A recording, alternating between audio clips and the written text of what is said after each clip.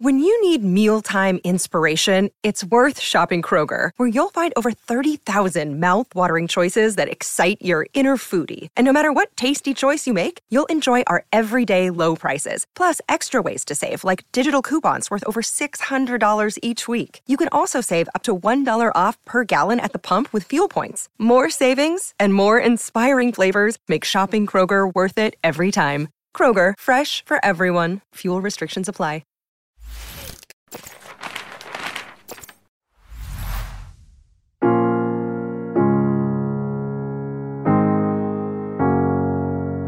Pensions, can you hear me?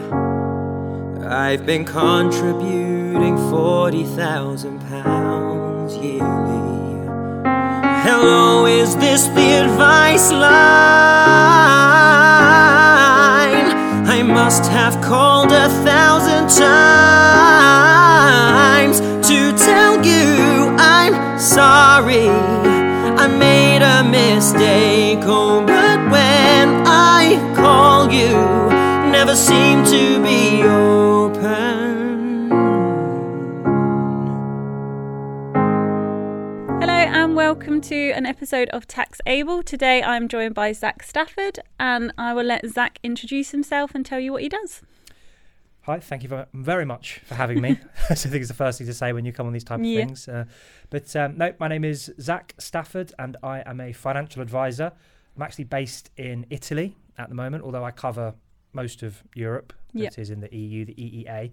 And mainly what I specialise in is UK pensions, looking at that from an international perspective, or perhaps people who are moving back to the UK, or anyone who simply just wants some advice on how their UK pension, whether that's state, private, occupational, DB, DC, we can get into that in a moment, and how they operate, and obviously any upgrades or anything that's available to an international resident, or as I said, someone moving back. So that's where. Amazing. So I don't know if many people realise that accountants and tax advisors can't actually give advice on pensions. So you need an expert like yourself for that. We advise on withdrawing or making contributions and the tax implications of those, but we can't actually say to someone what they should or should not be doing. So it's always handy, I think, for an accountant or a tax advisor to have a pension advisor on hand. Yeah, for sure. I actually think that what works really well is actually combining the two, getting a piece of advice from an accountant, because I will be totally honest, when it comes to the tax side of things, I'm not necessarily, definitely not the smartest person in this room, that's for sure. So I'm more on the side of the investment perhaps as well, which sometimes that accountants can't, they're fantastic at the tax side of things, but what we're looking at in terms of returns, risk profiling, and then also ultimately how you can spend money from that pension scheme and save for your retirement. Yeah, definitely. So I know nothing about pensions. I know that I pay in one with my day-to-day job, and I have looked into getting a private pension, but I am a complete novice. So can you teach me something about pensions, please? I suppose a little bit. Okay, so I think the main thing that what we need to understand with pension schemes, and part of the negative connotations around pensions, is that, when you're growing up, it's always your grandmother who's they're on a pension, aren't they? It's that kind of sense of mobility around it. But in terms of an asset, it can actually be one of the most effective, if not the most effective, investment tool that someone can have in their financial arsenal. When you think about, some of the tax incentives that you got for paying into a pension scheme, especially from an income perspective in the UK, then you can use that not only to mitigate taxation that you'd pay on a standard investment, because I know if you know about capital gains tax, right? On pensions which aren't necessarily on assets which aren't necessarily in a wrapper, whilst a pension contribution where you can obviously contribute £40,000 tax free of your income a year, or 100% of your relevant UK earnings, depending on which one is higher at the time. So with that, you've got an opportunity to pay in pre-tax money into an investment which also can grow tax-free. And then ultimately, when you come to take the money out of the pension scheme, you can take a 25% tax-free lump sum, or PCLS, as we call it in the industry.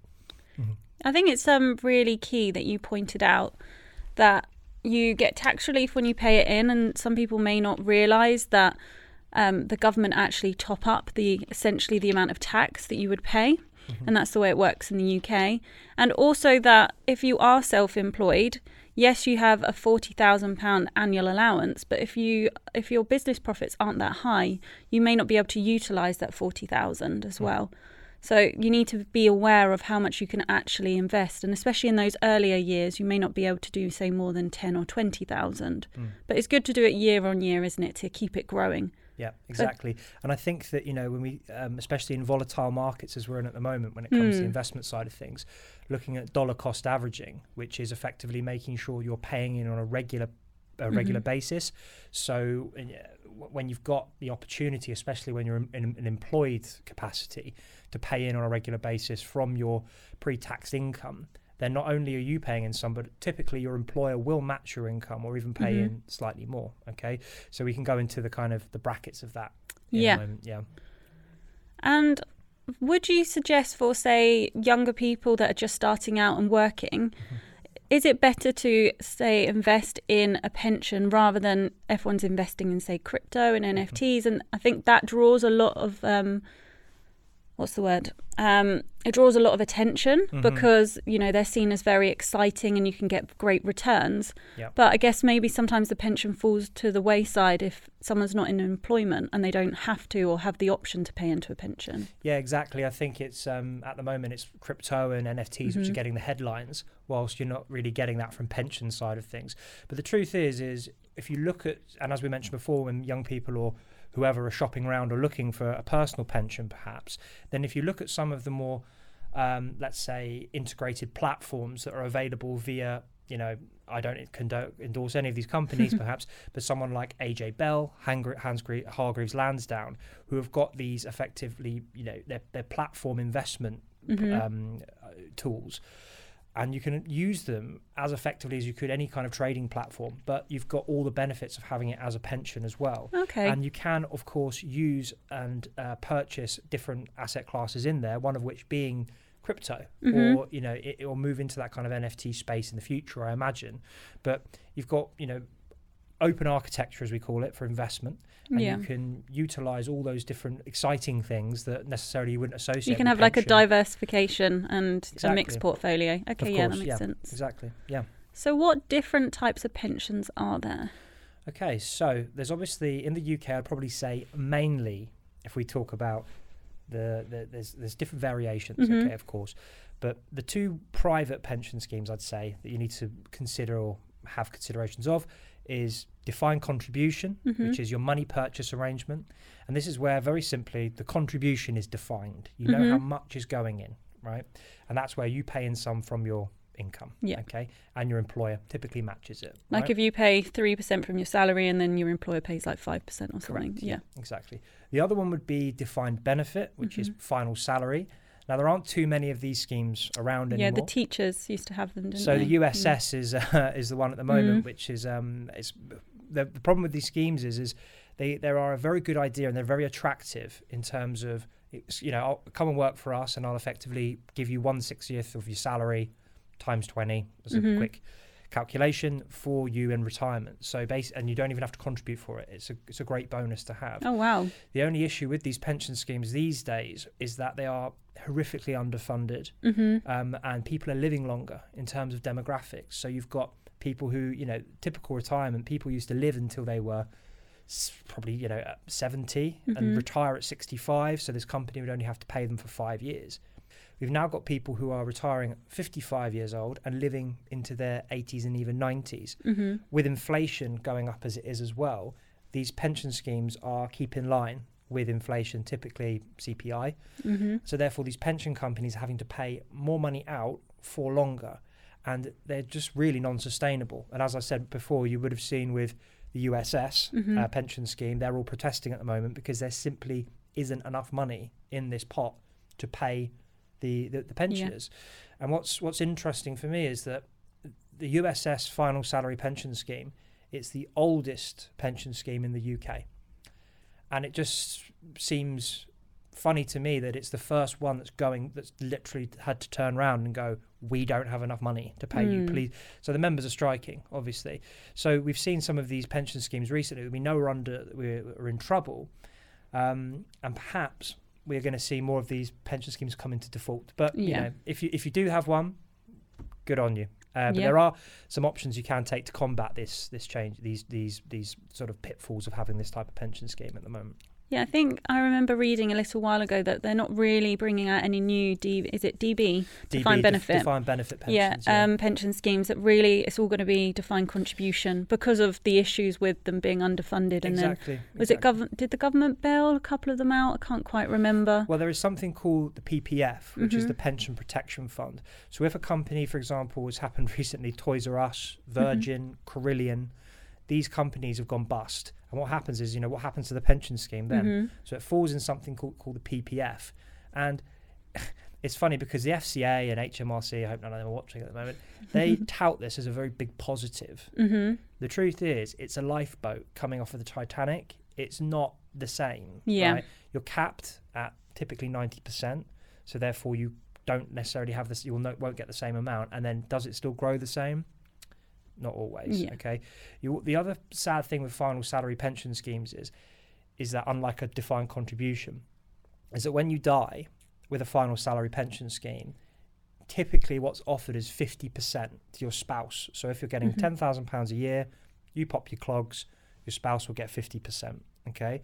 When you die, when your spouse dies, they then get nothing. Right. It's then gone. Okay. With a money purchase arrangement, obviously the whole amount gets paid to your beneficiary if you die before 75 years old, completely tax-free. Oh, So amazing. it forms a very good inheritance strategy. Mhm. Therefore, so if you have a DC worth 100,000 and you were to die, and then your partner or your whoever it was, you could actually choose your beneficiaries as well. Okay, so it doesn't have to be a Doesn't spouse; have it to could be a be. child, or it Yeah, could be a anyone. friend or anyone. Yeah, Mhm. exactly. And then once they die, they can pass it on as many times as they Oh, want that's good, to. tax free Yeah. as well. Yeah, so the income. Yeah. Yeah. So, however, if you die after 75 years old, then it's taxed as income. Yeah, that makes So, sense though, yeah. because you didn't really get enough time to really use your pension, I guess, before. No, exactly. Yeah. And then you have your lifetime allowance, don't you? Of I think it used to be $1 million, but now it's like 1,073,000. 78,100. Yeah. Yeah. So what it was is the lifetime allowance is effectively how much you can have in your pension scheme without breaching a limit, which then is taxed quite severely. Yeah. Actually. So It's almost punitive, isn't it? That they don't want you to hold that much cash in a pension. well, I mean, the reason why they did it. Do you remember the banker's bonus scandal and all Yeah. these people? What the bankers realised is when their bonuses were getting taxed so severely is they realised they could just chuck them all into their pension scheme and effectively then not pay any tax. And then the companies right? will get tax relief as well. With the lifetime allowance, what they've done is they've basically made this cap so that people, you know, because $1 million is a lot of money to your average employee or self-employed person in the UK to have in a pension scheme. That is a lot of money, right? But it used to be 1.8 million. And since that's when I first started working in this industry, it was 1.8 million. I've just seen it gradually come down and down and down and down and down. And part of the reason for that is that the tax that the government can reclaim is so high. I think they've claimed, I think it was 9 billion in the last 2 years from bringing the threshold down. Because so anything over $1 million, and then what they've done is they've added their inflation proofing. Oh, okay. Is that what it was? That's why it's creeping up. Anything over that is taxed. The income is taxed at 25%, and if you take a lump sum, 55%. Oh, wow. So it's not worth it at all. Yeah. So the truth is, you know, when you're starting off in your career and you're young, definitely get into building up your pension scheme. And then by the time, you know, if you give yourself a 25-year investment horizon, if you manage to get to $1 million, great, good for you. And then, you know, and this is another thing with these final salary pension schemes as well. When you come to take the money from them, there are different modes of this, but it's called a benefit crystallization event. And what they do is they test your lifetime allowance at that point, and they do a calculation that takes into consideration your final salary pension. So if you're on, you know, if you've got a final salary of around £20,000 a year, they'd roughly value that pension at around £500,000. So, you know, you're not going to be at the lifetime allowance there, but you might have noticed recently in the news as well, where these doctors, a lot of them haven't been coming out of retirement or have not wanting to, and they've been complaining about their pension schemes because of because they're you know, they're going to get about £90,000. Yeah, per so annum. they're gonna breach the limit. They're going to breach the limit. Yeah, so that's what they kind of, you know, when the COVID situation was happening, these doctors wanted these assurances on their pensions. Because they were delaying their retirement just to help out the NHS, weren't they? Yeah, exactly, yeah. So, yeah, it's, I mean, it's the funny thing about pensions is, I guess, as well, is it's the ex-chief economist at the Bank of England is quoted as saying, I consider myself quite financially savvy and literate. However, I cannot make any sense of pensions. So it's one of those areas where, you know, you can talk about it till your face goes blue, but to be honest, it's just, there is a lot to take in. There really, really is.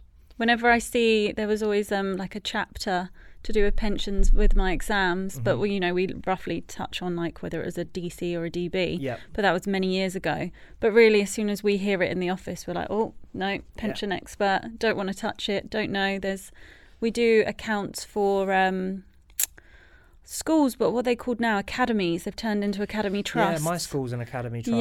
Yeah, essentially they're run almost like a company, but they're still government funded. So I think they've got a little bit more control. So they can get more funding, isn't it, as I understand. But the pension pages in the accounts, I breezed past those. Really? I was like, that looks roughly what that's meant to say. I'll leave that up to someone with a higher pay grade than me to double check. But I think it's just because there's so much information you have to declare. Yeah. Because obviously there's requirements there for a reason, that, you know, you have to have notes to the accounts, you have to have information declared when you've got these certain types of pensions, because they need it to be transparent. But sometimes I feel like it's a bit like information overload. I completely agree that when people have these thoughts about pension schemes, one of the other ones is there is just not enough clear information, and you know, they're not really sexy. There's nothing really that's going to get younger people interested in looking into their pension schemes. The only way I can really think of making it more interesting is when I think about how much am I going to get when I reach, say, 55 or 65, now turning to 67? How much can I get per year? If I put in X now and I keep doing that now, what can I give up work, and what salary will I have, and what sort of lifestyle would I have? I say salary, but, you know, the amount that you're withdrawing annually, but I treat it as a salary. Then I can kind of visualize what my life would be like. And then I think that would get me more excited now, like, after turning, 10:30 a little while ago. Yeah. But now you do start to think, okay, well, maybe because our parents are getting a bit older and they're starting to take their pensions, I'm like, actually, I probably need to know about what I'm going to get and what's my lifestyle going to be like. Exactly. I think it's about gratification, isn't it? We live in this instant gratification world, but a pension is definitely a longer term investment. Yeah. And I completely agree that part of what I love about my job is as I sort of spoke about earlier slightly, is a lot of advisors in my space, they don't do a clear spending strategy. And, you know, one of my favourite questions when I speak to clients is, what does retirement look like for you? Where are you going to be? How much do you consider to live off to be comfortable? What do you want to do? What's your lifestyle going to look like? And then we really try and draw a picture of what that's going to be and how we can facilitate that, either with their pension or with other assets. And I think you're totally right that I kind of think about the future myself now, and I think, you know, I'm excited about retirement, but it's not, you know, it's not the only thing I ever think about to get excited about, right? It's only one day a week. Exactly, yeah. But it's a lot of people do massively underestimate the amount that they will need in retirement. Well, I mean, I'll ask you the question. If you think about the day, right, split into 8 hours, 8 hours, 8 hours. You spend 8 hours working, 8 hours sleeping, and 8 hours leisure, right? When do you spend the most money? All in your leisure. All in your leisure, right? So when we stop working, we double the amount of leisure time that we have. So people go, oh, I'll need less money in retirement. The sad truth is you actually do need more, right? Yeah, because you end up going on more holidays. You then go on more trips to go see family, and just get new hobbies. Exactly, and you've got a bigger family. Yeah. Did you say that? No, you're more like you spend time with family, don't you? No, you've got a bigger family because you're typically older, so you've had kids, grandkids, even great-grandkids, who knows? And, you know, there are, I think that, as I said earlier, if 40 is the new 30, then 60 is the new 50 or even 40. Retirement is a very different animal. Yeah, it looks these very days. different now, doesn't it? It used to be winding down, on a rocking chair with a glass of lemonade. Gardening. Doing everything very relaxing and just, I've worked all my life. I can now die in peace, right? That was retirement, yeah? Now it's, you work your whole career working for other people, working for a company, working for a boss, and spending all your time dedicating to, not necessarily your own pursuits. However, when you retire now, the amount of people I know retiring, starting their own businesses, doing, traveling the world, having all these amazing experiences. And what do you want your retirement to look like? Do you want it to look like, the rocking chair on the lawn, or do you want it to be something you can really look forward to and get excited about? And as I said, that's one of the best parts of my job. Yeah, I think my mum's been retired for a little while, but my dad's semi-retired, but he's never going to stop, is what we've realised, because during COVID, when work slowed down, he struggled. Yeah. He was like, I don't have enough hobbies. He was like, there's just not enough for me to do. He was like, I need to work for something to do. Otherwise, there's just him and my mum in the house. And he's like, it's a lot when you're both not working. Like, you don't really appreciate it. I mean, COVID probably highlighted this for a lot of people if unfortunately they did lose their jobs or even working from home. When you don't have the external things to do or work to keep you busy, there's a lot of hours in the day. I completely agree. I do think, though, contrastingly to that, though, if you are fit and able enough to carry on working, all for that. And if you love what you do, if you're passionate about it, then crack on. And I really implore people to do that. The other thing, though, is that when we think about retirement and pensions is I'm 32, about to turn 32 actually, and I've realised in the last couple of years that I want to get back into sport. I want to start playing football again, which I haven't been doing because I've been thinking, a bit too busy, a bit too career-driven and stuff. So, and you think about when you get older, and if you can, how old's your dad? 60. He's gonna be watching this. I'm gonna say 65 this year. Well, there we go. You can get a state pension soon. Yeah, I think so. Yeah. And if you're fit and you're healthy and you can carry on working, you feel good and everything, fantastic. Yeah. But the sad thing is, as we get older, our bodies do start to decline. Yeah, right, especially if you're in a physical job. Exactly. Yeah. And I think that, what happens if you don't have enough money and you need support, you need care, because I'll tell you, this is a very sad thing. The only difference between an old man and an elderly gentleman is how much money they have. Yeah. Right. And if you, what kind of care would you like to be able to provide yourself, and also other people as well? Of course, people get sick, people get ill all the time, right? And having that kind of nest egg that you're able to support your family with, a pension is a good way of doing that. Yeah. So it's just something to bear in mind as well.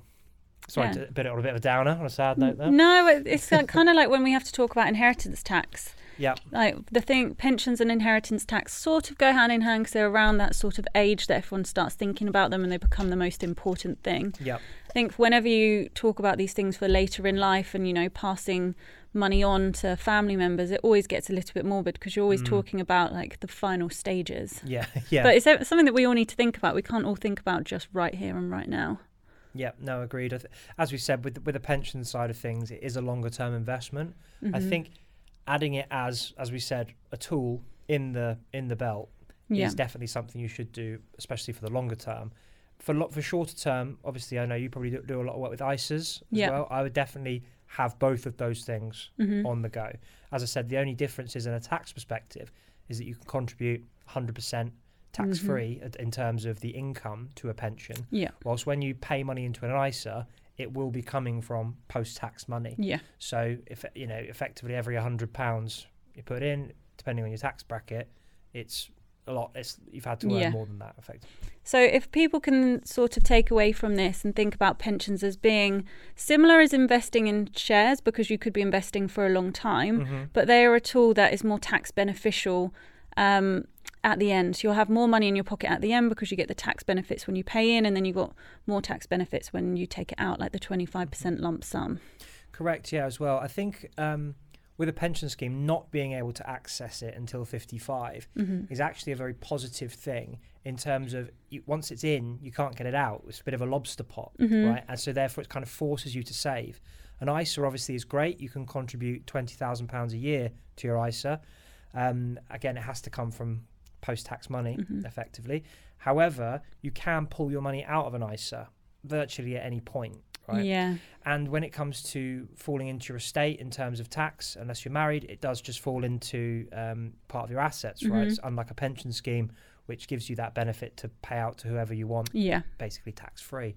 So there are obviously benefits to that. Again, the other side of that is again, if something happens to you and you desperately need that money, and of course it does happen, then an ISA you can take the money out of, whilst the pension scheme, it's locked, isn't it? Critically ill, unless you are about to die, terminally ill, you won't be able to take the money out. Oh, really? They're quite strict on letting you take it. It's and it's kind of up to you to prove how ill you are. Yeah, really. So it is a bit, you know. So definitely don't.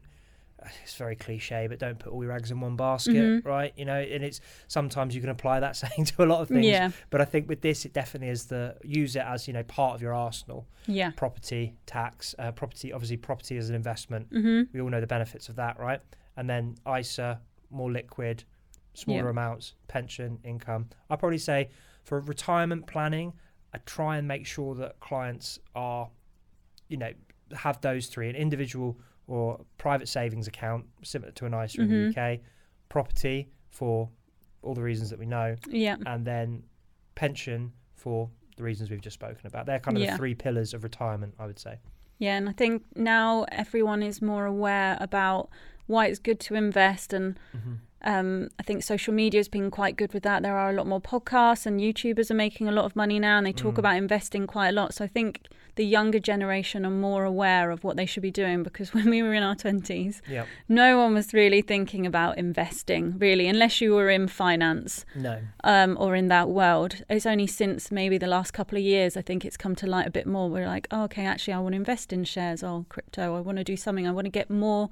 I want to make money from the money that I've got. I think that's come from the digitization, though, of the world, the way things have gone. You know, it's mad to think all the things we can do on our phones these days. The fact that, you know, you've got all of your banking apps, cards, you know, all my. If anyone stole my phone, they'd stole my life, basically. You know, so anyone watching this, please don't take my phone. That's why it's so close right now. Yeah, I think, with the access you've got to, you know, especially the company that I work for, we've got a number of different apps in which you know, you can do savings, you can do regular investment, you can do pensions, you can do crypto. We've launched an NFT platform as well. Oh, wow. So the point of that is, you know, you've got all these different options right at your fingertips, and with advertisements, etc., that are online, you get to see them a lot more as well, because these companies, you know, they do hold a lot of money and they want to increase their client bank by speaking to younger people as well, because they know if they can start people early, then they've got you locked in for years. Yeah. I guess so. I was thinking more about they can ultimately have a bigger pot, but they will be locked in for years, I guess. It's always good. So you are based in Italy, but obviously your clients are all over the world. Do you deal mainly with clients that are, say, expats, or what's your client base usually made up of? Yeah, so the company which I work for, we typically, let's say, work with expats. And that, you know, we have our main office is probably Dubai, right? Because there's obviously a massive expat community there. Whilst with Italy, it's quite unique because we don't have a huge expat community, unlike, say, Spain, for example, which does. But what we do have is a large number of Italians who previously worked in the UK. I'm not sure if you know, if you've been around London a lot. There's Little Italy, isn't there? Well, yeah, I mean, down the road. Well, Little Italy. But especially around the kind of, you know, Soho area, and then there's lots and lots of Italian restaurants, Italian-owned businesses. And did you know that apart from American and French, there are more Italian bankers in London than any other nationality? Oh, really? Yeah. So the main demographic of people that I work with is Italian bankers who used to work in Italy, who have moved back. I then also have retail clients who we look and manage about starting an international pension for as well. But to be honest, I don't have, let's say, a specific type of client that I work with. Everyone has kind of got different situations back in the UK. It could be an English lady who's come back and she's got multiple pensions in the UK from ex-employment at different pharma companies, and then we look at either consolidating those or managing those from a UK perspective or an international perspective. Maybe a guy who's come over, you know, just on a short-term contract in Italy, but he has got some sort of financial stuff he needs to sort out before he moves back, Yeah. we can also take care of that as well.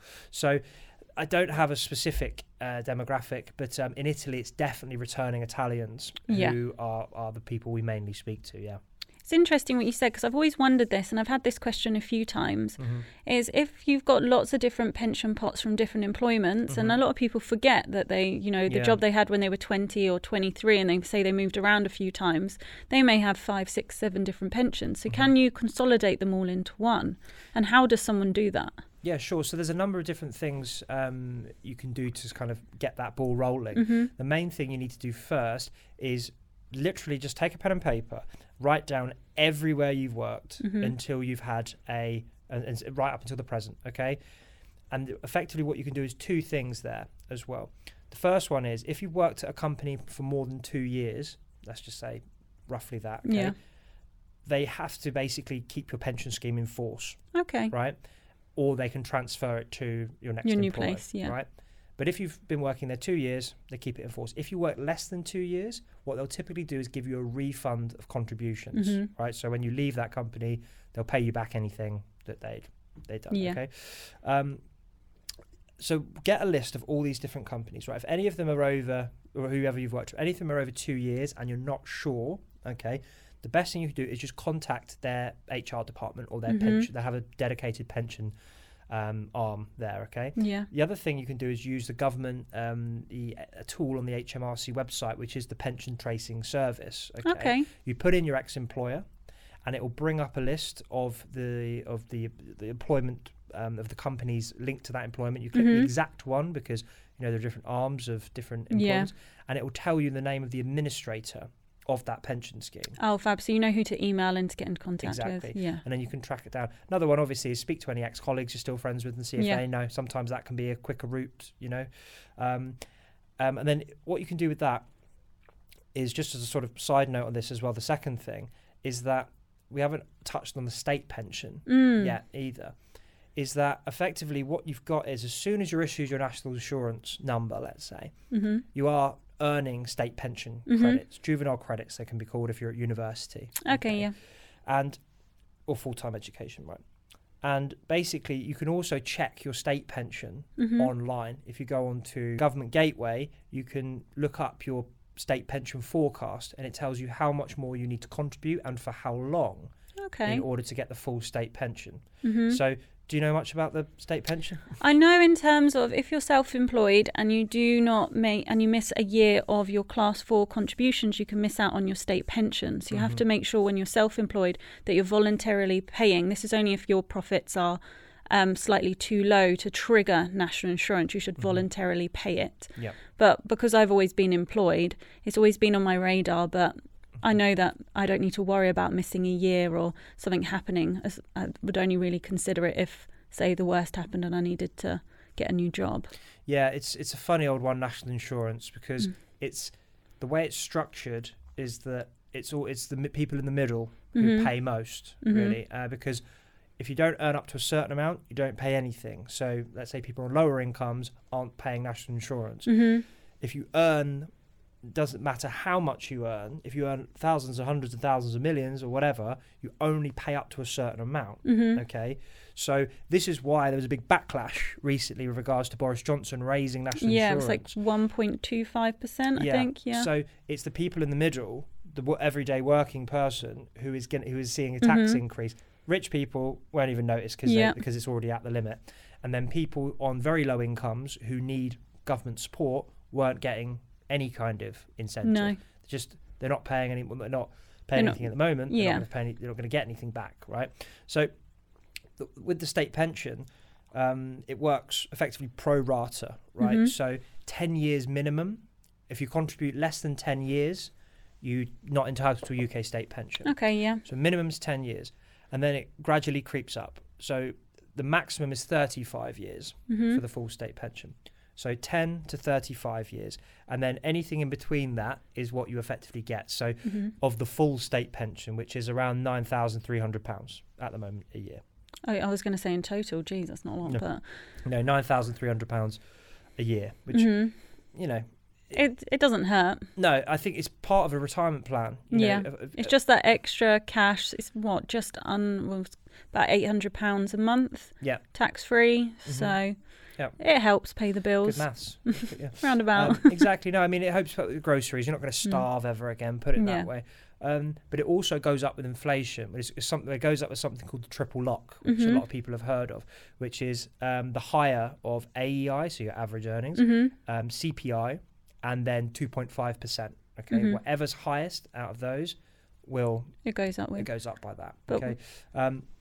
So I think it's important with the state pension, as I said, to factor it in to what your retirement plans look like. Don't rely on it. Do not rely on it. Especially with energy bills, do not rely on it, because that's pretty much your monthly energy bill. There you go. If you're not on a fixed plan. In Italy, they've, this is more to do with the conflict at the moment, but we've had we've been told not to use aircon this summer.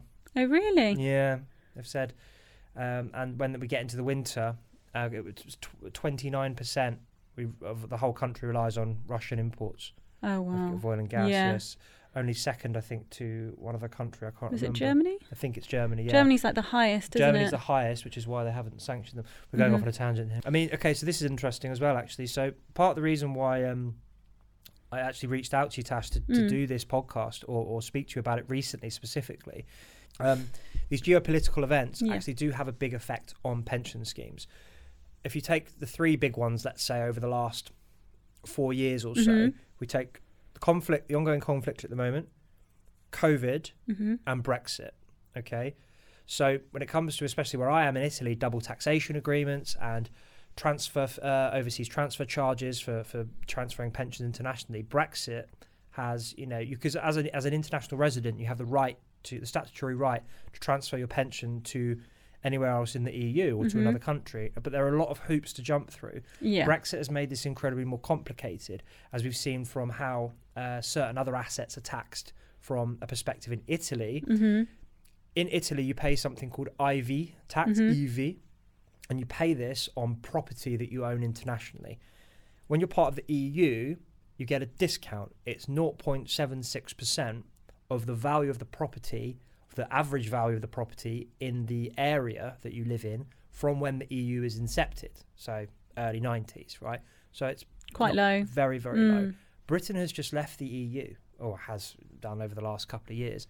So what they've done now is they are now taxed on, Italians are taxed on their UK property like they would anywhere else that wasn't in the EU, so which is 0.76% on the total value of the property. Oh, wow, so it's gone up a lot. I've had clients go from paying a couple of £100 a year to now 20,000. If you've got a £1.5 million flat in London, you've just seen your tax go absolutely through the roof. So they're taxed on it annually, so it's not like just when they sell it. So it's not like capital gains tax. They'll have to pay that as well.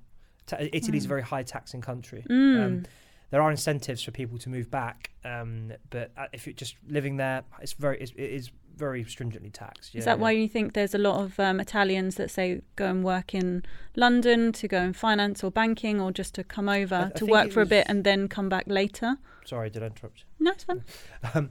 I think it's because purely because London was seen as the finance capital, especially of Europe, and what you've got is infrastructure in London. Great. There's a lot of banks are headquartered there. However, what we're seeing is that my second largest client portfolio is actually in Denmark, in Copenhagen, and the infrastructure that's going up there is just fantastic now as well. Like the amount that they never used to have those sort of the banks that they had headquartered there, and you're seeing all the skyscrapers go up, and in Italy, etc.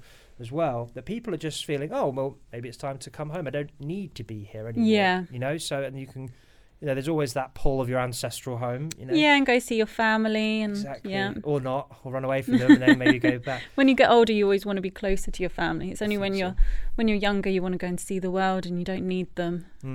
That's a very interesting point. Going back to what we were saying about the type of clients that we get. If I actually compare Dubai to Italy, I think if we're totally honest, people don't move to Dubai for the culture. No, really. It's more for greed, let's be honest. And there's nothing wrong with being ambitious or wanting to make more money or doing better for your family, but that's typically why we see people move to Dubai. Yeah. Is to make more money, tax-free living. Yeah, it's the very big pull. affluent. Everyone knows if you get offered a job from Dubai that you're going to hopefully end up better off because you don't need to worry about tax as much, even though it's more expensive with your rent and, general cost of living. But the pull of no tax, anyone hears that, they instantly want to go. Yeah, exactly. Apart from you, because otherwise you wouldn't have a job. I know. I can't really move anywhere. I'm stuck in the UK. Exactly. Whilst the people who move to Dubai obviously do it for those motivations, I could go and do my job in Dubai and earn my money tax-free. But as you say, higher standard of living, a high cost of living, not terribly much in terms of culture. I was there actually last week, and I can see why a lot of people like it. It's fun. It's fun good place. fun. Yeah. It's like Disneyland for adults, I guess, in that way. Had the best curry I've ever had in my life. Oh, really? Oh, God, it was the best one I've ever had. Khyber. I am endorsing that. Yeah. They should get in touch. Yeah, exactly. Yeah. Sponsor this podcast. If I compare those to the people who I meet in Italy, it's definitely much more of a cultural move or a family lifestyle based move, and that kind of factors into the type of advice you give. Because for me, a lot of I do is a lot around protection of assets and making sure that if something happens or the worst happens to you, your family are looked after. Yeah. Whilst in Dubai, it's returns, investment, how much money can I make? It's all to spend now sort of thing. Yeah, it's all just kind of, nouveau riche in that sense. So I guess it's a preference really on the type of people you want to work with and also what your ambitions are for that asset that you've got. So... A couple of weeks ago, I asked you to reach out to your client base to see whether they had any questions they'd like answered. Do you mind reading a few of them out? I don't at all. And I actually had some questions asked to me that I genuinely had no idea about. So I am a student here as much as anyone listening. So, the first question I had here was, I have a client and his company is registered. It's in the British Virgin Islands. Okay. And he wants to buy a house in the UK. He's looking at it probably around £1 million. He just says, what does he necessarily need to be aware of? Yep.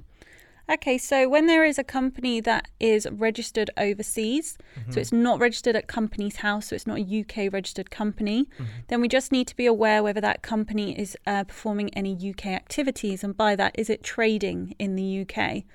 At the moment, if he's not got a property in the UK, he's not performing a business activity, he doesn't need to worry about UK tax because all of his activities are outside the UK and the company's registered outside, so it's not classed as a UK resident company. So that's all fine. But if he does buy a property in the UK through that investment vehicle, so through that company, then he needs to be aware of a few things. So one of the main things that overseas individuals and company owners aren't aware of is something called the annual tax on enveloped dwellings. So we call it ATED because it's such a mouthful. And if you buy residential property in the UK with a value over £500,000, and you're going to live in that company personally, then you will get severely taxed. And you'll get taxed not only through ATED, which is an annual charge for the whole time you own it, and that can be on £1 million, that's something like maybe, I want to say around £3,000 to £5,000. But when you go up to say 6 or 7 million, going into £60,000 and £70,000 a year. And so you get taxed through ATED, and then also stamp duty land tax when you first purchase the property is a flat 15% charge. So you don't use this slice basis. It's just 15% on that 1 million, and that is your stamp duty land tax liability. And the reason that the UK do this is to prevent people using company vehicles, so that's why they call them enveloped dwellings in ATED, to buy personal property. They want the properties to be owned in the individual's name. Well, this is super interesting as well, because I obviously you were talking about it recently with regards to the conflict, as we sort of said. Whereby the oligarchs in Russia have got these UK properties that they own, and effectively what they're doing is sort of laundering money through them. Is that right? I'm not really sure. Yeah. So the reason that they're bringing this in is so they can trace who actually owns the property in the UK. Because at the moment, UK property owners are registered at Land Registry. So you can do a search at Land Registry for every property under your name. But if you own property through a corporate structure, then it will come up with the company name. Okay. But if it's a UK company that's registered at Companies House, you have something called your PSC, which is your person of significant control. And that always has to be an individual eventually. So you can trace it through. It takes a little bit of time of putting the puzzle together, but essentially you can see who owns what. But with overseas entities, we don't have the knowledge or the database like Companies House. Yeah. So you'll just have that overseas, say, BVI company listed as the owner. But with this register, you're going to have to also declare who's the ultimate beneficial owner. So it won't just go, say you've got your BVI company and then another company. You have to go all the way through that corporate structure, however it is, to say who is the individual that actually is the ultimate owner of that property. That's interesting. Do you think that perhaps other assets may start to kind of fall into this radar that is being created at the moment? Yeah, I think so. I think it's a big step forward by creating this register. It's going to operate exactly the same as Companies House. I would imagine it's going to be declared at Companies House as well, because they're going to give you a very similar code. And I believe that what HMRC and the government and the fraud team will do, and what they're trying to eventually figure out is which assets can they freeze. And potentially we have the risk of they could do a check on how many properties you own and then compare it to your tax return. Yeah. Are you only declaring £5,000 a year of taxable income, but you have 35 different properties? Yeah. So I think they'll start to use this information in some of their cases against, they call it illicit funds. It could be anything from terrorism to drug money to any other sort of activity that people aren't paying tax on and, isn't for the benefit of the country. Okay, so another question. Why do non-residents have to pay capital gain tax when they sell UK land property? Because they didn't until 2015, is that right? So why the change? Well, as usual, the government wants more money. They know that they can get some tax back. They need some more money in the pot. So, before 2015, overseas residents, be that companies, be that individuals, when they sold land or property in the UK, they didn't have to pay any tax. So that's great. And sometimes that was because obviously they may need to pay tax in their own resident countries. But in 2015, the rules changed, so that in April 15, the rules came in for residential properties, and then all other land, so commercial or just bare land or anything remotely related to land that can fall in the pot, came in April 2019. So what we call it now is if a non-resident sells land or property in the UK, then you have to rebase it. Okay. And you rebase it at its 2015 or its 2019 value, depending on if it's residential 15, if it's not residential 19. But the rules are actually quite beneficial and can sometimes work in non-residents' favour. So you have three options. One, you can work out your gain. So when I say gain, that is your selling price minus your original purchase price, minus off any costs associated with the purchase and the sale, and minus off any refurbishments or significant works. We call them capital works. So if you enhance the building in any way, then you have the amount at the end called your gain, and you get taxed on that. So your option one is work out the calculation from the day you bought it to the day you sell it. Okay, what's that amount of tax you're going to pay? Then you've got your second option, which is you can work out you've got your selling price, your cost at 2015 or 19, and you should get that professionally valued, minus off all your costs. Okay, is that gain larger or smaller? And most people may instantly think, oh, you obviously want to do the 15 or the 19. But if you've done a large refurbishment in 2014, you're going to want that cost to be deducted against your gain. And what about if in 2015, for some reason, there was a boom in that area for property? And your third option is to time apportion. So you work out the gain like point 1, but then you only pay it on the time apportion from 2015 or 19 to the date you sell. So you actually have three options, and you work out which one gives you the best outcome, which one gives you the lowest gain or perhaps the biggest loss.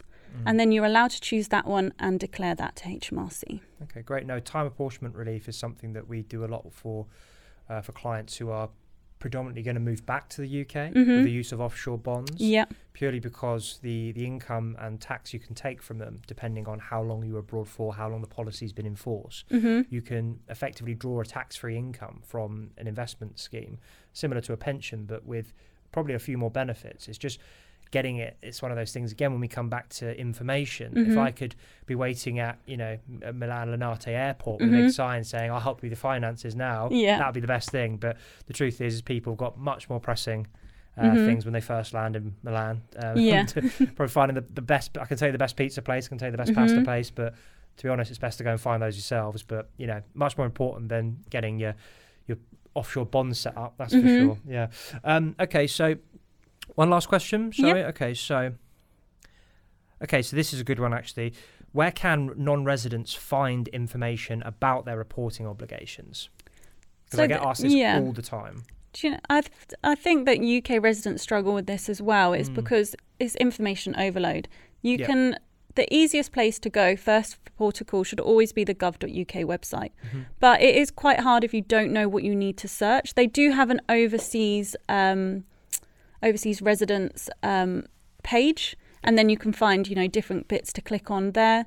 Otherwise, you can just type the question that you want to ask into Google, and then you will have articles and information written by all different types of people. So that might be accountants, it might be tax advisors, sometimes it could be pension advisors, finance, and just read a few of those and see whether the themes are matching and whether you have sort of a base understanding, and then speak to your tax advisor.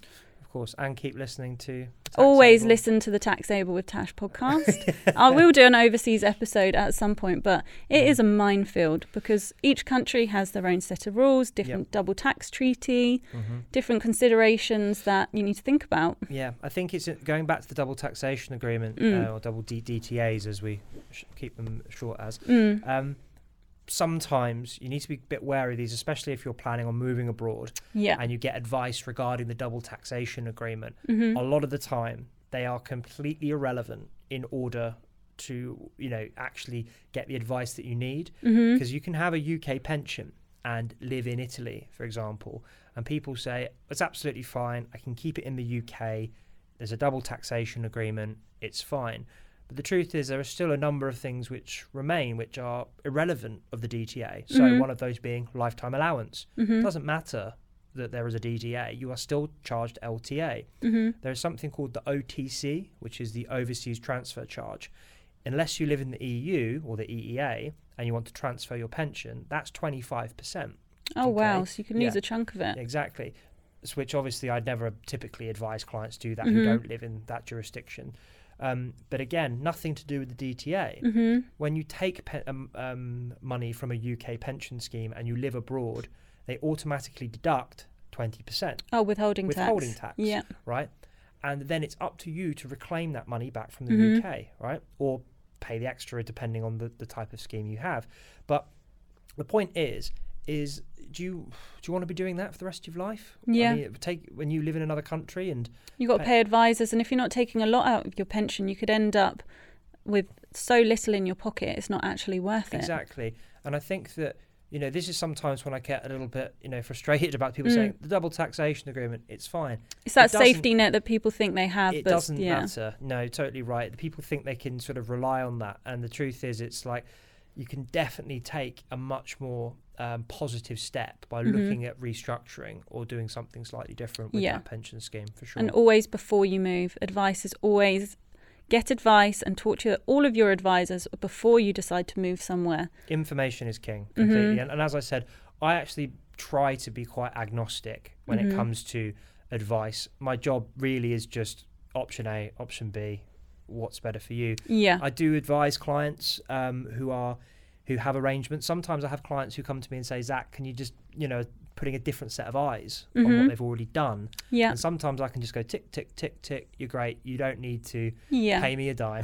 They just want to know that there's no skeletons in the closet, that they've thought of everything and they've done everything they needed to do. And the sad thing is, it's typically the people who are not paying any attention to what they're doing who are the ones you definitely know you can help. Yeah. And I think sometimes if you just take, as we sort of said before, take 20 minutes for yourself. That's all you need, is just to sit down, put your ducks in order, take a look at what's available. It might be that you don't want to do anything with what you've got. It might be that there isn't anything you can improve on. 9 times out of 10 there is something you can improve on, always, as we all can.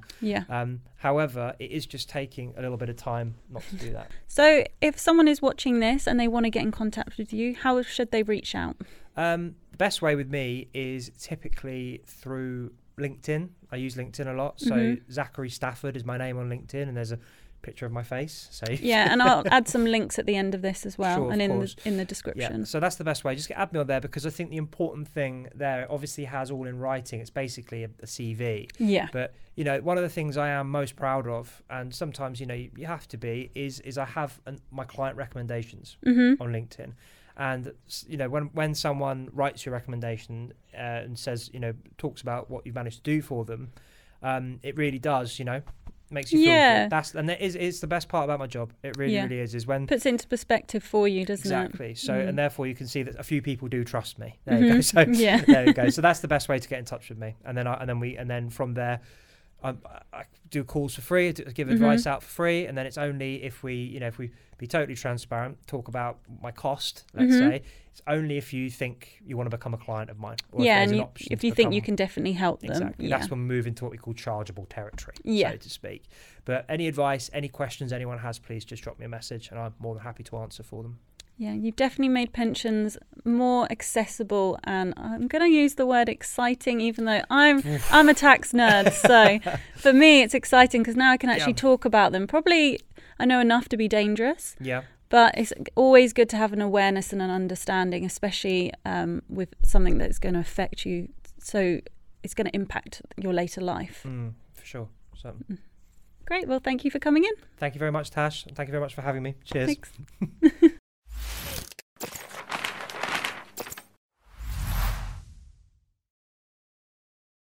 Hey guys, it is Ryan. I'm not sure if you know this about me, but I'm a bit of a fun fanatic when I can. I like to work, but I like fun too. It's a thing. And now the truth is out there. I can tell you about my favorite place to have fun. Chumba Casino. They have hundreds of social casino style games to choose from with new games released each week. You can play for free anytime, anywhere. And each day brings a new chance to collect daily bonuses. So join me in the fun. Sign up now at ChumbaCasino.com. No purchase necessary. VGW Group. Void where prohibited by law. See terms and conditions. 18+.